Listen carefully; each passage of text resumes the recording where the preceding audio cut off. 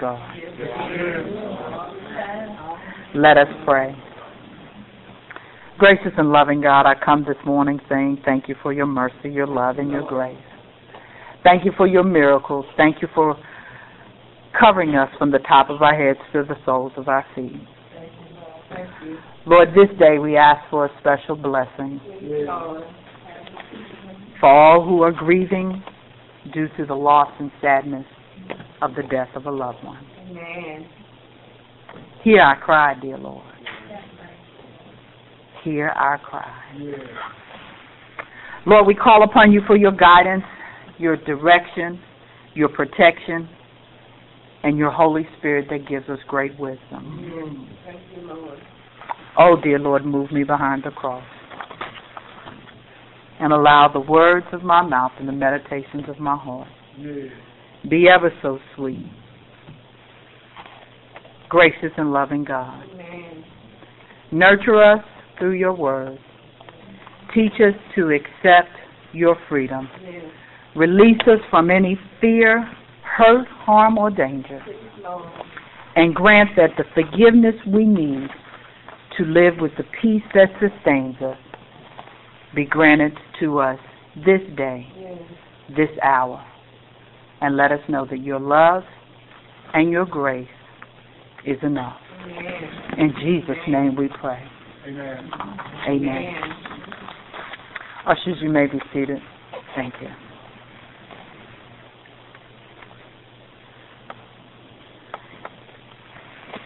It has been an awesome, fantastic, blessed, challenging, special week. Some weeks are easier than others, and some weeks are tougher than others, but all weeks are grateful weeks. You have heard me on various occasions speak of Lakeview, and there's only a few spots in Lakeview that you can get a signal. But it's good to know that even when the signal doesn't come, that God is still in the business of touching our hearts and our souls and our minds. Amen. So if this sermon had to have a title, it simply would be called After the Touch. Everybody seeks a warm touch from the Lord. Amen. Everybody at some point, if we're honest with ourselves, we seek a healing touch Amen. from the Lord. Amen. I had an opportunity to speak with many this past week on various different situations.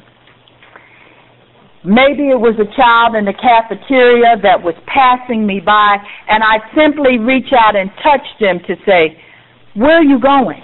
"Oh, I've got to go with my group." "Please don't make me miss my group. I will talk with you later." They wanted a fast touch. They wanted a touch that was on the go. The touch that kind of says, "God is allowing me to have so much fun. Please don't get in my way." And if the truth be told, some of them said, if she don't see me, I don't see her, and I don't have to talk to her because I'm headed to the pool.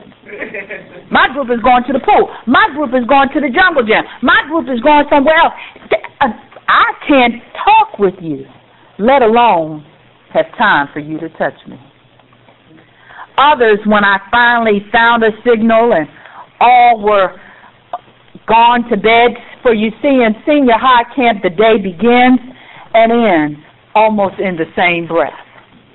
I've never seen 24 hours go as fast as it has with at least, and my prayer on a day-to-day basis was, please multiply my sleep.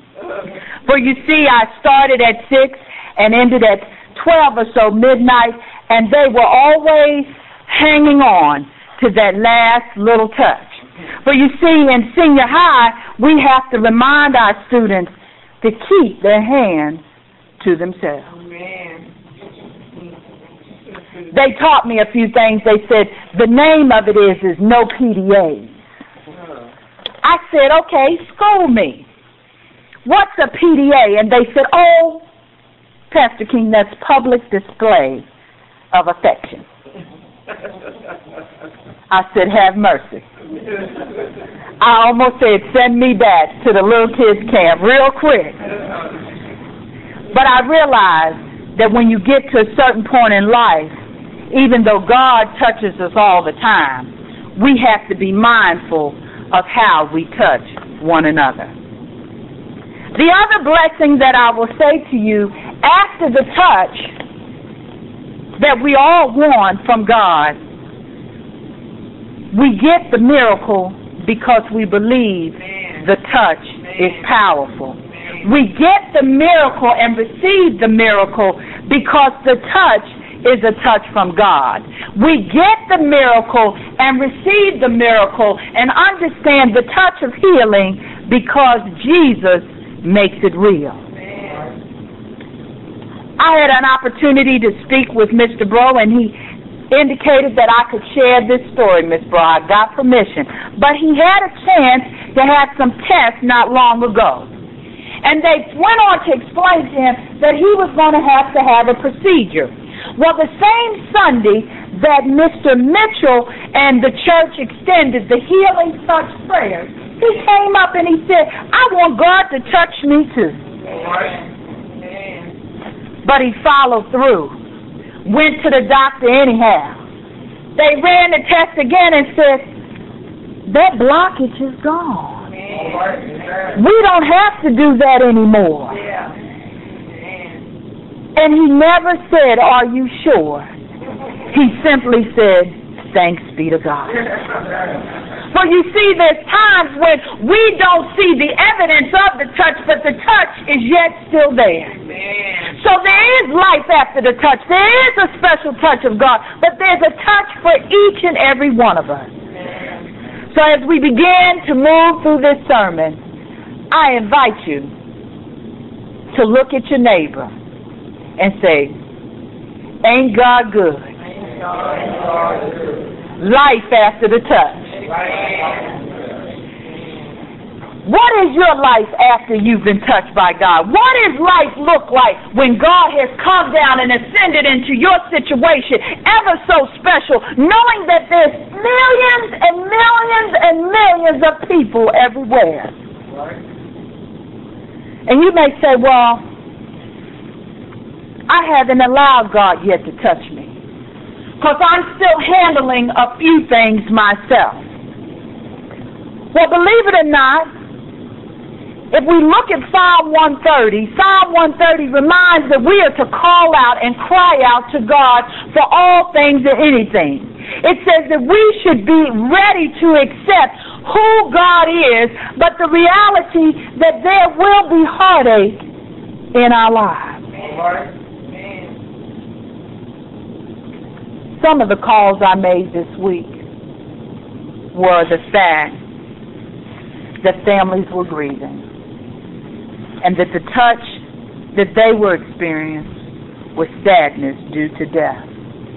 I have to believe there's sometimes sadness due to the loss of a job, a friend, or even disappointment, or even illness when we don't expect to be sick, or crushed dreams when we thought it would go another way, or anguish because a friend of ours who has lived in our town forever and ever is moving away, and even anguish when someone moves back to the town and has to say goodbye to the place they have been.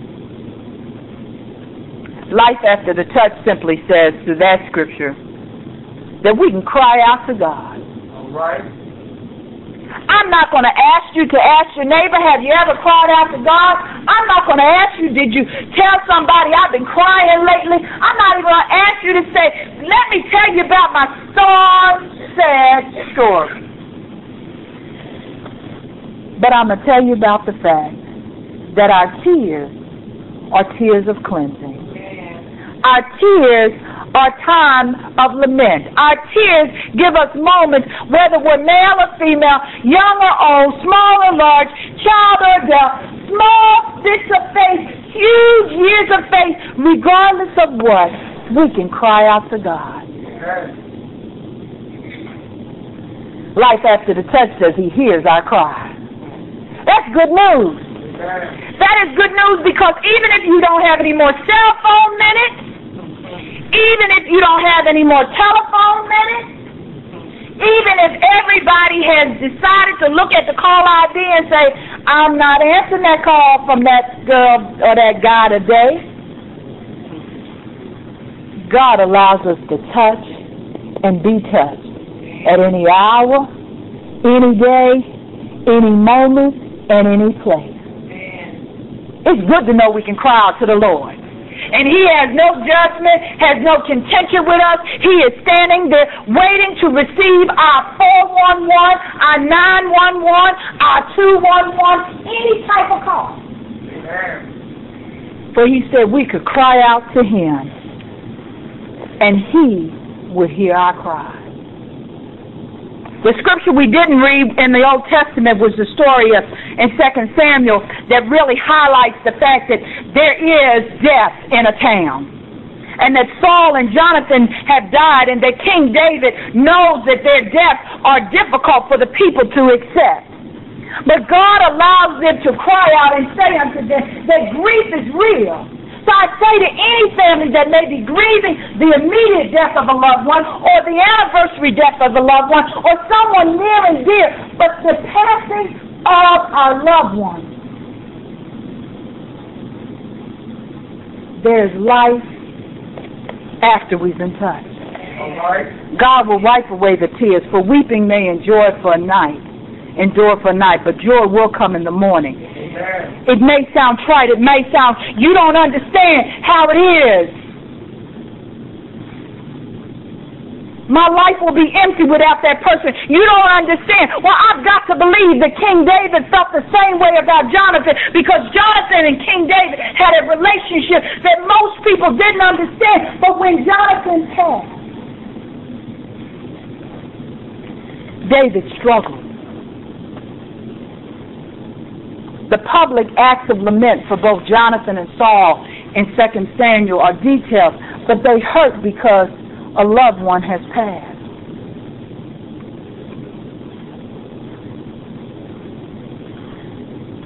Sometimes the most difficult part of my calling is to help people remember that our faith can restore our lives. If we believe that we can be touched by God, if we believe that we can receive the touch of God, if we believe that we know the touch is a healing touch. But, Pastor, you confusing me. How can you say healing and grief and death in the same sentence? Well, I'm glad that you asked. God knows the hour, the moment, and the day. Yeah, right. He knows the number of hairs upon our head, and the gifts and graces and the time that we are to spend on this, his earth. Our sadness is that we won't see that person anymore in the same way that we saw them. We will not experience their laughter in the same way we experienced. We will not see them, and they will not see us in the same moments in time. And our life will be challenged because they're not yet here anymore. For God has neither left us nor forsaken us. He hears our cry, and there is life after the touch. But my heart hurts. God is able to dry the tears. But my sadness is real. God is able to talk with us and walk with us and be with us and carry us through and answer the question, why now, Lord? I'm not ready for what just happened, King Jesus. Don't quit before the miracle happens.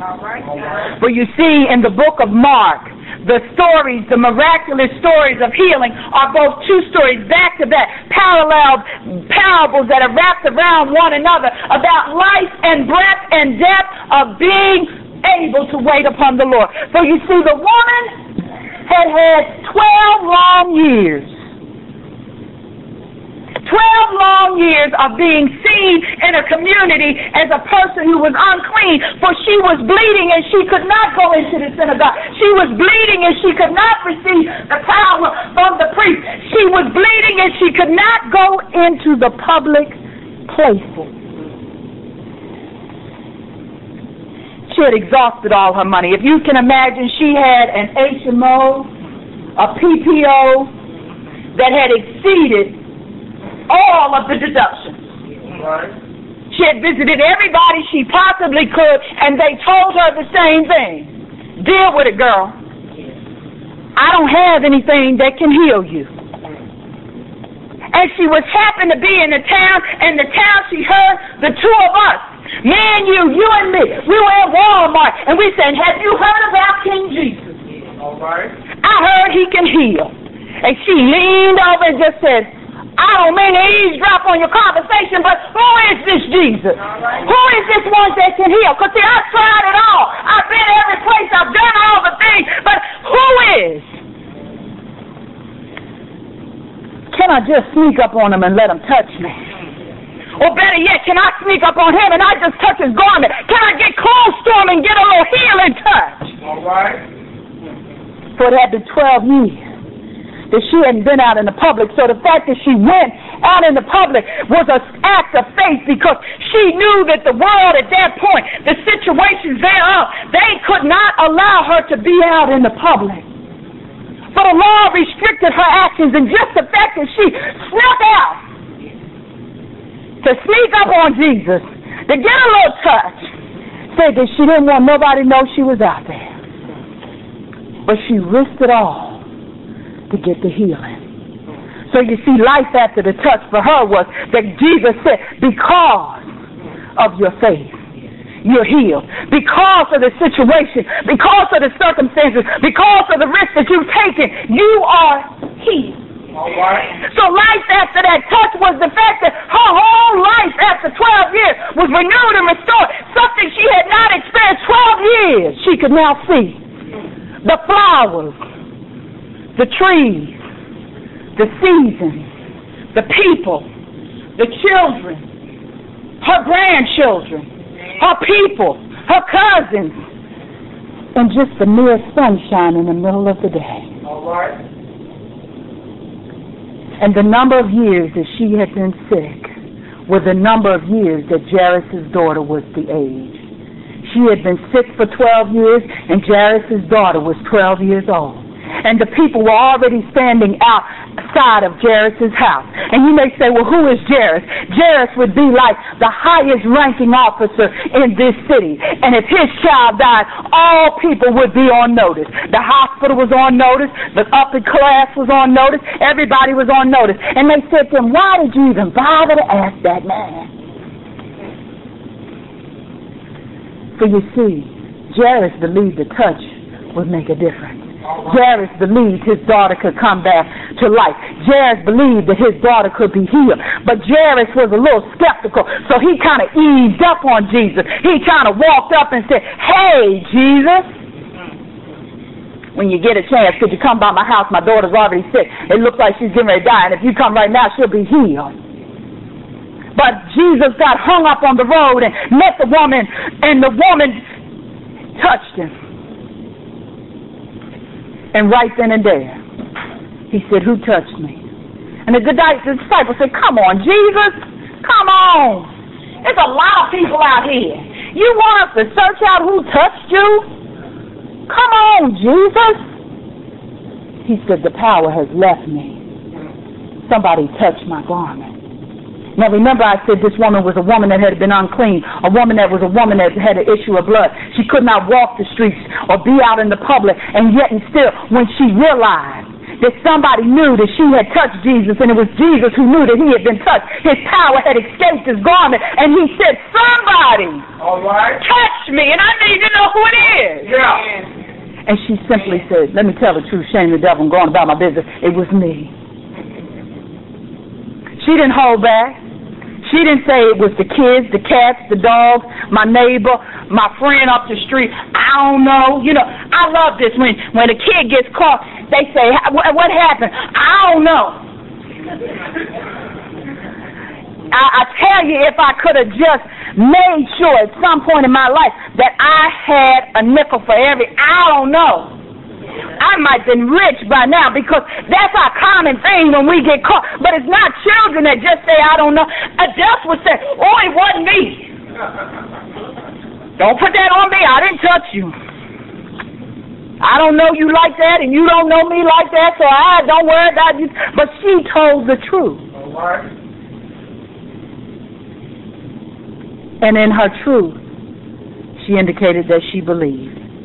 And because she believed, she didn't ask the question, why me, Lord? Why have I bled for 12 years? Why me, Lord? Could not someone heal me before now? Why me, Lord? All she simply did was say, thank you, Lord. He didn't blame her. He didn't shame her. He didn't put her in check. He simply said, your faith has made you whole. There's somebody out here who is struggling with something and needs to touch the hem of Jesus' garment. I invite you to go in your prayer closet. I invite you to go wherever you meet Jesus. I invite you to go near and far, far and near, and allow Jesus to step into your life and change who you are through a mere touch. I invite you to allow yourself to realize that the early faith of a young child, as Mr. Bonnie said, our faith is yet young. We need to believe in that way that is just so youthful and childlike, that what God says is real, that there's a believability in our hearts that says, God said it and that's enough. We need to recognize that His touch is a healing touch. His touch is a powerful touch. His touch is a forgiving touch. His touch is a merciful touch. And His touch will make the difference. Today on First Sunday, the Sunday where we lift up the meal, where we lift up our communion stewards and stewardess who will come. They've set a great table where Miss Cynthia Mosley and all the others who prepared yesterday and today have prayed, come together that we may have this meal of forgiveness, this meal of great miraculous power. Will you let God touch you and heal your lips? Will you allow God to touch you and heal your heart? Will you allow God to speak to your being and make you anew? Life after the touch is awesome. Life before the touch can be scary, because even when we believe, sometimes we're not sure. So I simply repeat what is in verse 34. Your faith has healed you. Go in peace and be free from your suffering. If it's a job situation that is holding you hostage, let God touch you. Have faith and go free.